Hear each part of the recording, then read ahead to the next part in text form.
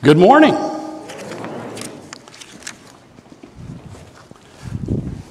Obviously, as you have just heard, our goal today is still to continue talking about this idea of turning the world upside down, and the message is focusing on ministering to children as ambassadors for Christ. Now, this is a challenging topic, obviously, but this passage covers way more, I know, than just children. So I'm encouraging you, obviously, that we should be desiring to be ambassadors to the world. But what does that look like with regards to children's ministry? Obviously, being the children's pastor, that's a passion of my heart. I know there's many parents here, but what does it mean for our entire church body? What is our responsibility to be ambassadors for Christ with regards to children? So what does it mean to minister to children as a church in this, what I would consider an upside-down world? The world is not right. The world's struggling. They think they're right. But the hope that we are sharing is actually what I would believe it to be correct. It's from God. What role does every church member play in ministering to children? Is it okay to say they're not mine? Is it okay to say I did my time and I'm serving somewhere else, so it's not my responsibility? I've heard those things. What about as parents? How do you raise your children differently than the rest of the world? Is it okay to strive for worldly success and sprinkle in the Christian values? But also, is it okay to assume we know best? And we should attempt to isolate our children from all other influence. It's a hard task to parent. It's a hard task to minister to kids. But we are called to minister to one another, and that includes children. We need to look at ministering differently than this upside-down world, which will require us to understand, I would say, three things. One, give me a little clicker here. There you go. First one, a greater motivation for this life. Two, a greater purpose for this life. And then three, a greater ministry than this life. God is calling us as a church family to something more. And we need to look into His Word to learn how we can minister to children in this world that we live in today. And so point number one, a greater motivation for this life. God is offering us something greater than what the world is offering. He is showing us something better. But what if this life was it? If that was a person's mindset, there's nothing beyond this life. Once you die, you're gone. Well, that shapes the way you parent, doesn't it? It shapes the way you look at how you're going to live your life. The idea of eat, drink, and be merry, because tomorrow you could be gone. Motivated to maximize pleasure and personal happiness becomes the mindset. What makes me feel good? That's what I'm going to do. If I don't like it, I'm not going to do it because this life is short. This is all I have. I'm going to make the best of what I have. For parents, maybe it's pushing success and happy lives, however you define happiness. In some regions of the world, having a good life is actually more of like looking at shame or honor. I want my kids to grow up to honor the family and not bring us shame. Here in America, maybe it's more of I want my kids to be happy, to be self-sufficient, to have a job and a life outside of my house. That's right. And those are okay things, but obviously God's calling us to more than that. So how do we interact with that? The drawback and the problem is obviously when we're focusing on ourselves and the worldly pleasures, the things of this world, they will never fill the void that's within. They will not fill the void for you or your children. You end up feeling empty and unfulfilled because there's a void there where we try to fill it with pleasure. You ask people who have lots of money, their response isn't, oh, I'm good now. No. If they're pursuing pleasure of finance, money, power, the desire is, I want more. I'm never satisfied.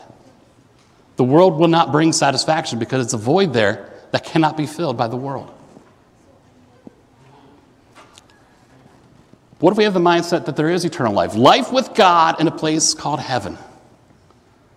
What if your mindset is there's that place, there's life after this life, but I have to work for it. I have to earn it. Well, that's called self-righteousness, isn't it? Striving and hoping to achieve the acceptance of a perfect and holy God. God is amazing, flawless. He's up here. And we live our lives then striving to get His acceptance. to receive his love, to hopefully get in if I'm just good enough. We're motivated to achieve, but what's the result? It's filled with anxiety and doubt. Did I do enough? And those who know God's word, we know Romans 3:23, for all have sinned and have what? Fall short of the glory of God. We are unworthy of God. We will fall short. One sin is too many. And God says you will fall short of that. So we cannot just assume that we can strive for it. That's not a motivation because you can't achieve it. So what should motivate us to live this life for God? Knowing that what if eternal life is a gift? What if eternal life, yes, it exists, and it's a gift God is giving to you. Look back here, if you've been reading with us, 2 Corinthians chapter 5, verse 1. There's a couple things we're going to point out. One, the temporariness of this life, but also the amazingness of the eternal life with God. So verse 1 says, the tent that is our earthly home is obviously temporary. Think about a tent. When you pitch a tent, or put up a tent, you put it up, next day you take it down, you move on. Think about the Israelites in the wilderness. They would pitch their tents. The tabernacle was considered a tent. They would put it up, they would take it down, they would move to the next location, put it back up, take it down. It was a temporary thing. It was never meant to be the final place where they would worship God. They desired for a permanent home. And we do know, yes, they made it to the promised land, but was that their permanent home? No, one day it would be with God the Father in heaven. That is our permanent home, and the permanent place we get to worship God. And so the comparison made here is a tent, which is temporary, to the home that God is offering, which is a house, foundation, firm, permanent. James 4:14 tells us how temporary this life is. It says, what is your life? For you are a mist that appears for a little while and then vanishes. It's gone. This life is temporary, but the life with God is permanent and eternal. And this should motivate us to focus not on life as being what's most important. This life now is not most important, but the life to come. It's a different mindset than the rest of the world. They spend their entire time focusing on the pleasures of now. But they don't last, and they don't satisfy. The rest of verse 1 says, we have a building from God, a house not made with hands, eternal in the heavens. Our eternal home is built and provided for by God alone. And that should bring us comfort and encouragement. It's not about striving and trying to do it yourself. God provides the home, God provides the way. That's why Jesus had to come. Out of love for God the Father and love for us, he came to the earth and lived a life we can never live. He chose to live here and die for us, to pay the price for our sins. Verse 21, the very last verse of this chapter, sums this up. It says, for our sake, he made him to be sin who knew no sin, so that in him we might become the righteousness of God. You see what's happening here? They call it the great exchange. We as people have fallen short. We are sinful. We've done wrong. But Jesus came, he took our sin, all the bad we've ever done or will do, on himself when he died on the cross for those who trust in him.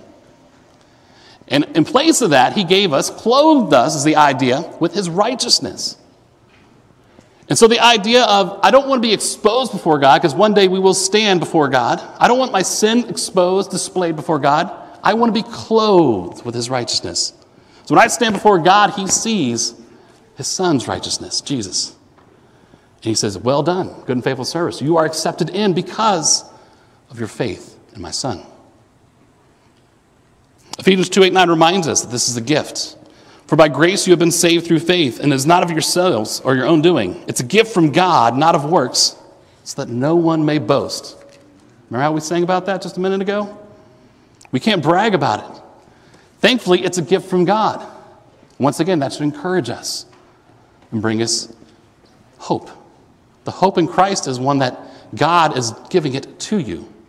Not something you have to earn or deserve. But he does point out, obviously, our desire should be not for this life. I know there's a lot of songs out there. I've heard a lot, especially country songs, where they say, I want to go to heaven, but just not yet. Why? We should be longing for heaven. Verse 2 says, for in this tent we groan, longing to put on our heavenly dwelling. Groaning, this longing for, remember like the Israelites in the wilderness, longing for something more than this. We should not be satisfied with the life that we have here on earth. And I'm sure during this time of this pandemic, you're not feeling very satisfied. But I would encourage you, understand this is meant to be temporary, and it should not bring you fulfillment as it would be as if we were with Christ and with God in our permanent home. 2 Corinthians, going back to chapter 4, verses 16 to 18, Paul says this, so we do not lose heart. Though our outer self is wasting away, our body is dying. He says here, our inner self is being renewed day by day. The spirit is thriving. For in this light momentary affliction is preparing for us an eternal weight of glory beyond all comparison, as we look not to the things that are seen, but the things that are unseen. For the things that are seen are transient, but the things that are unseen are eternal. Now keep in mind, Paul is not trying to diminish the hardships we face in life. He's not trying to say your suffering is not that big of a deal. Remember all the suffering Paul has already gone through, and after this we'll go through still some more. He's gone through a lot of pain, a lot of suffering, even with the Corinthians, constantly telling them, you can trust me. Stop listening to the false teachers. Listen to me. Listen to what I'm trying to tell you. I can imagine the frustration as I feel like you're talking to your children. I know I've said this before. Listen to me. Stop listening to your friends who are telling you wrong things. It's a struggle. Paul is struggling, obviously, but he says, you know what? This is a light affliction when you compare it to what? The eternal weight of glory.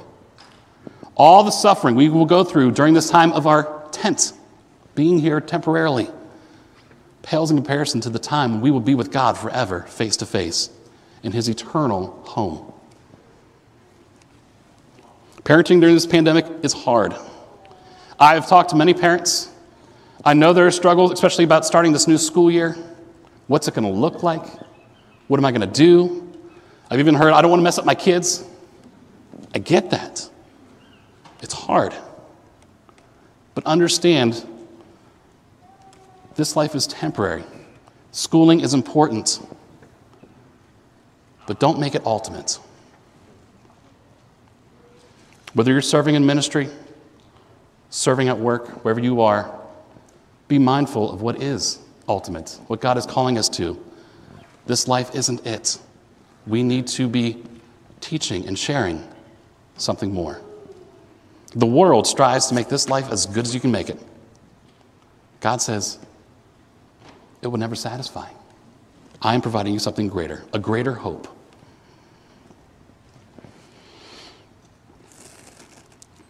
Verses 6 and 8 from chapter 5 says this, so we are always of good courage, Paul says.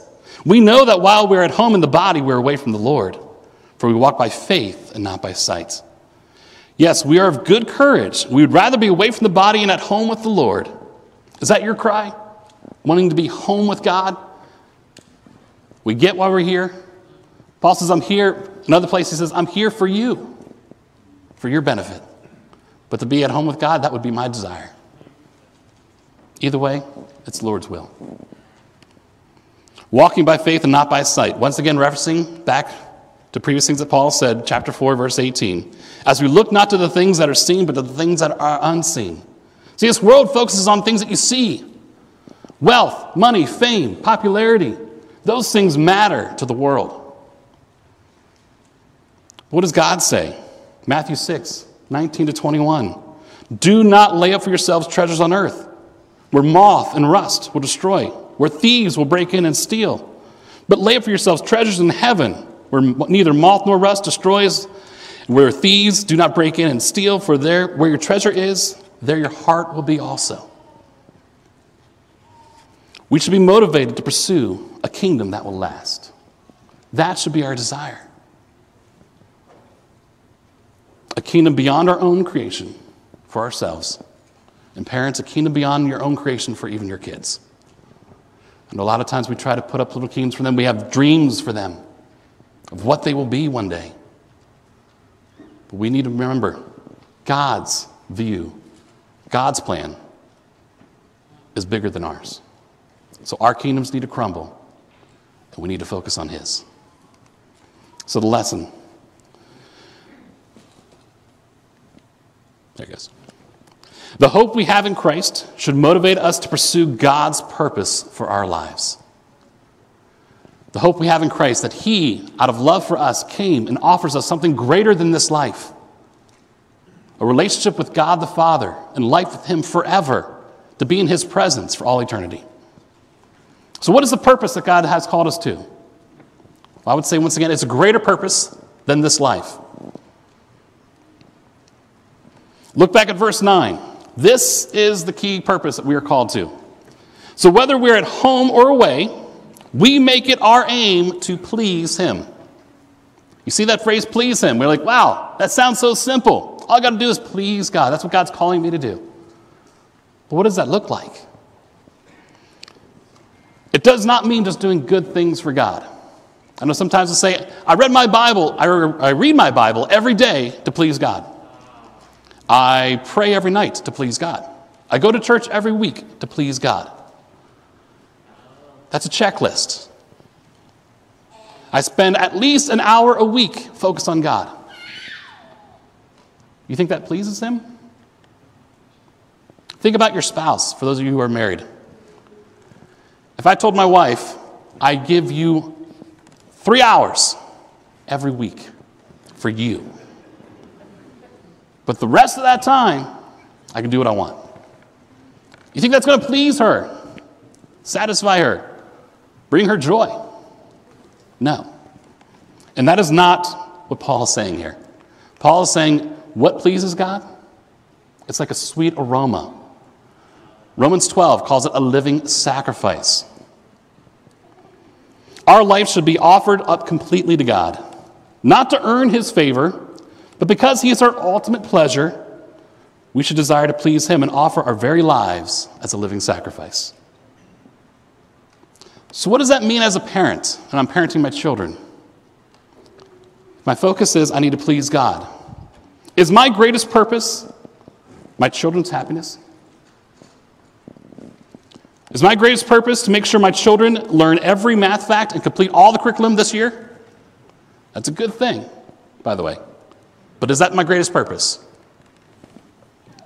Is my greatest purpose to make sure my children graduate college, get married, have 2.5 children, whoever came up with that number, become well-respected citizens and church members? Is that my greatest purpose? Those are all good things. But is that my greatest purpose? No. My purpose is to please God, to bring Him honor and glory with my entire life. We as parents need to live our lives with God's goals and purposes in view, not our own. Our personal kingdoms, like I said, need to crumble. And that means for our kids, we need to see them through God's eyes. We need to look at how are we showing them what it looks like to please God, to live for God, not just telling them. Our purpose is not to live to make our kids like us, even though it's nice if they do. Our purpose is not to become their best friends. Our purpose is to honor God as we live for Him, loving them, caring for them, but being their mom and dad. Our purpose, I would say, is to live for an audience of one. And verse 10 tells us who that is. Look back at verse 10. For we must all appear before the judgment seat of Christ, so that each one may receive what is due for what he has done in the body, whether good or evil. All the popularity in this life will not change our greatest need, to be accepted by God. For those who do not believe in Jesus, you will stand exposed before God. As Patsy read, that little passage there where Paul says, I don't want to be less clothed. I don't want to stand before God with my sin exposed before Him. I want to be more covered up. I want my sin to be covered up, paid for. Which is what Jesus did for those who trust in him. He clothes us with his righteousness. So that when we stand before God, we're not exposed. But we are seen as righteous because he paid for it all. And we are guilt-free. Once again, parents, we need to see our children in view of eternity, which is different than the world. The world sees them as, let's make sure they're as happy as possible in this life. But our view needs to be, what will it look like for them in eternity? They will stand before God just like you and me. Will they be completely exposed and humiliated or clothed with the righteousness of Christ? You cannot change or force them to accept Jesus, but your purpose is to point them to Christ. Verse 11, Paul says, therefore, knowing the fear of the Lord, we persuade others. We are called to encourage others with the truth about God. But what does this thing mean, to persuade?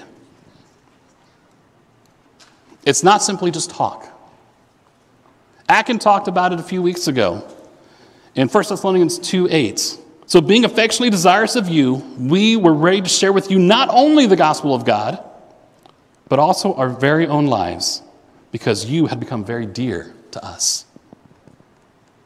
So the idea of persuading is I'm persuading you with not just my words, but my life. I am showing you what it looks like to trust and believe in Christ.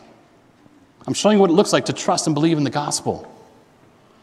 So just as that applies to discipleship with anyone, it applies obviously to discipleship with your children.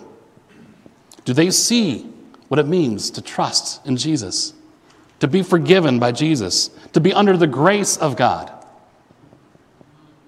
free of condemnation because it's been paid for by Jesus? It is important for our kids to understand rules. It's important for them to understand breaking those rules results in punishment. That's why we point out, obviously, the judgment seat of Christ. We will stand before him. But don't stick your kids solely under law, where all they think is, I must achieve to be loved. If I fail to follow the rules, my parents won't love me. They won't care about me. Sure, we would never say that. But what do they see in the way you respond to them? And that's hard.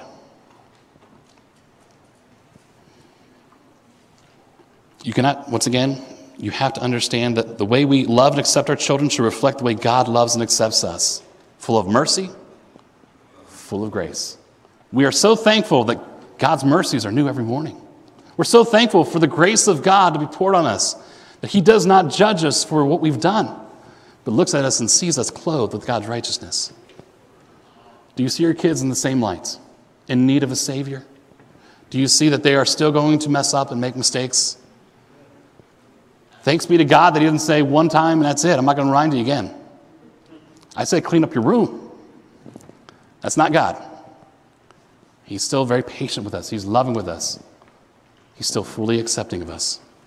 He's still guiding us, correcting us. But it's different. We know God will never stop loving us. Our children need to know that too. In church, this is not, like I said, not just for parents. As a church family, do our children see the love of Christ in you? God's grace and God's love flowing from you and the way you interact with others. A majority of children who, after they leave high school, stop going to church, stop their walk with the Lord. What's their reason usually? Because they didn't see it in the church family. They heard the gospel, but they said the way people acted was the same as everybody else. There was no difference. If we want to impact these children for the Lord, if we want to make a difference, God's calling us to tell them the truth of God, but also show them the truth of God. So our purpose is to bring glory to God and share his hope with the world, which includes children. And so what's this ministry, the greater ministry than this life? Verse 18 and 19 says this: all this is from God, who through Christ reconciled us to himself, and gave us the ministry of reconciliation. That is, in Christ Jesus, or Christ, God was reconciling the world to himself, not counting their transgressions against them, and entrusting to us the message of reconciliation. See, the ministry God is calling us to is beyond being good people, raising good people. God calls us the ministry of reconciliation as his ambassadors for Christ to the world. It's a different role. It's a different focus. Looking beyond this life. Verse 20, it said, "Therefore we are ambassadors for Christ, God making his appeal through us. We implore you on behalf of Christ, be reconciled to God."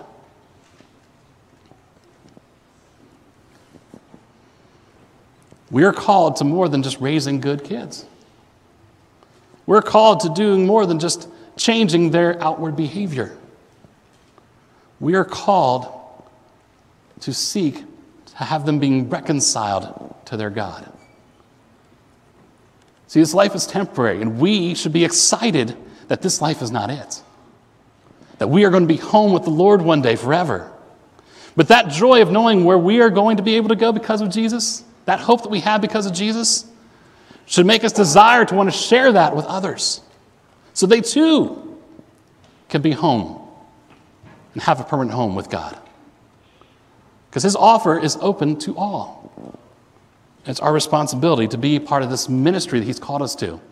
See, he's left us here for a purpose. Yes, to bring him honor and glory, but through the ministry also of reconciliation. Going out and helping people to see that they need to be reconciled to God. So parents, it changes kind of our view of how we parent and how we look at our kids. A lot of times, and I'm guilty of this too, we look at our kids as we are their owners. We own them. They are our children. When they do bad things, it makes me look bad. That bothers me. When they do good things, it makes me look good. So I feel proud. But is that the right view of how I look at my kids? Are they mine? No. They are God's, just as I am God's. And God has blessed me with the opportunity of making this my greatest ministry that he's called me to, my family. But my ministry is still to be an ambassador for Christ to them. The decisions they make are their decisions, whether they choose to trust in Jesus or not. The decisions they make to follow God and whatever path God leads, it should not be my dreams laid on them. It should be following God's plan for them. And that's hard, I know. But we have to trust that God is in control, God is guiding, and God is using way more than just me to influence them, to guide them. Church, look back at your life. As a person, as an adult, for those who are adults here, look back at your life. Who invested in you? Who discipled you? Was it only your parents? Can you remember Sunday school teachers? Can you remember peers? I know for me, I know my parents taught me about Jesus, but so did my Sunday school teachers growing up. They taught me, they showed me God's love. When I was in school, especially in high school, there was a child, I guess be a teenager, there in class who would read their Bible every day. I was in public school. My thought was we read our Bible at church, at home, but I had never seen that before in school. Seeing that, they weren't trying to be outright about it. They weren't trying to do something crazy. They were just reading God's word. That impacted me. That led me to ask questions. That changed me.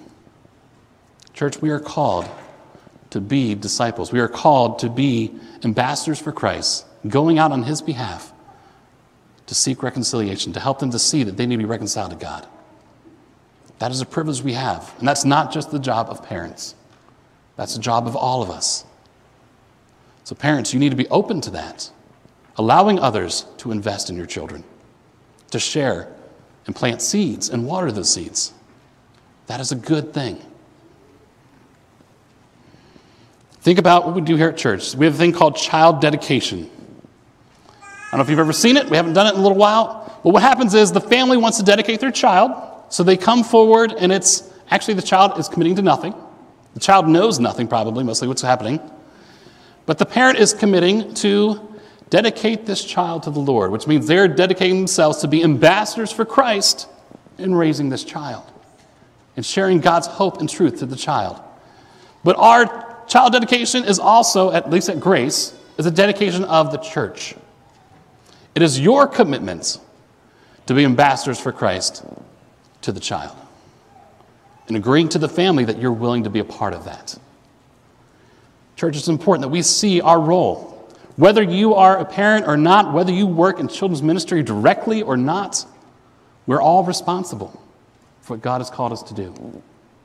We're not all gifted for working with kids, but it doesn't mean you don't have a responsibility. Children, even right now, are watching all the time. What are other people doing? Are they awake? Are they listening? They're watching you in the hallways. They're watching your conversations afterwards. Kids are very observant. Even if it seems like they're staring off into space, they are paying attention. What do they see in you? Do they see people who say they love Jesus, but they don't show it? May we truly be ambassadors for Christ. When people look at us, may they see the love of God and hear the truth of God from us. Last point there. We are called to be ministers of God's reconciliation to the world. That is our role. It is good to teach and train our kids. I know there's a lot going on going to this new school year. But don't be afraid. This did not take God by surprise. He is still working in you and your family. Church, He is working in our church family. Don't be afraid.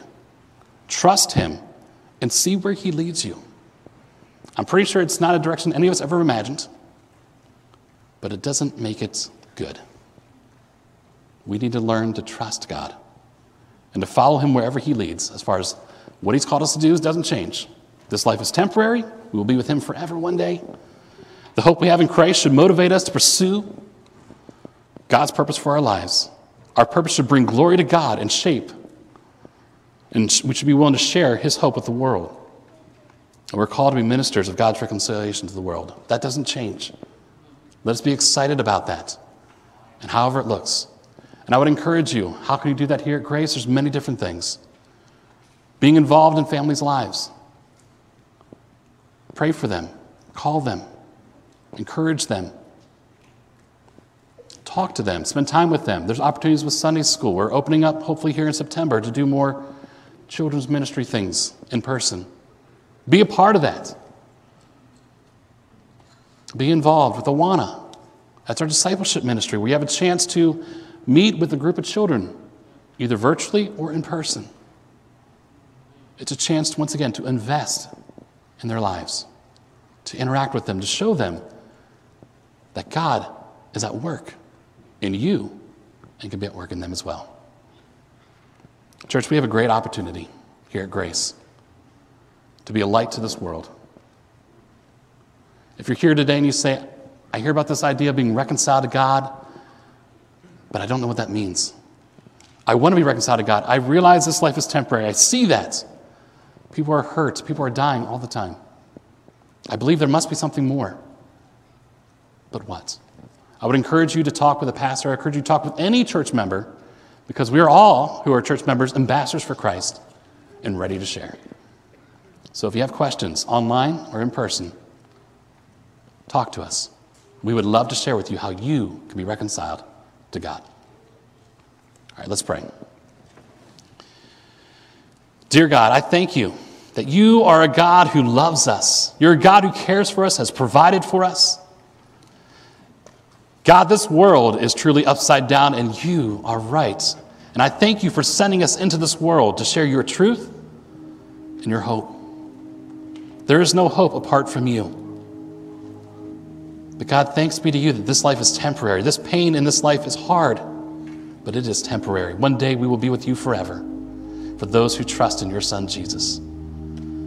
God, I pray, thank you that we can stand before you not exposed, but covered by your Son's righteousness. But God, may we be willing to share that hope with others. May we look at being a parent, a mom, a dad, as an opportunity to share your truth, to share your message of reconciliation to our kids. They are not our property, but an opportunity to minister every day. God, help us to have that desire of our hearts. Help us not to put our own little kingdoms in place, but follow and focus on your kingdom. And may we not try to construct kingdoms for our kids as well, but tear those down. Help our kingdoms to crumble and to focus on yours. God, we thank you that we know that you're with us. You're forgiving. Your mercies are new every morning. Your grace is sufficient. May we rest in you. May we rely on you. May your love flow from us to its children in our community and around the world. God, I pray these things in your Son's name. Amen.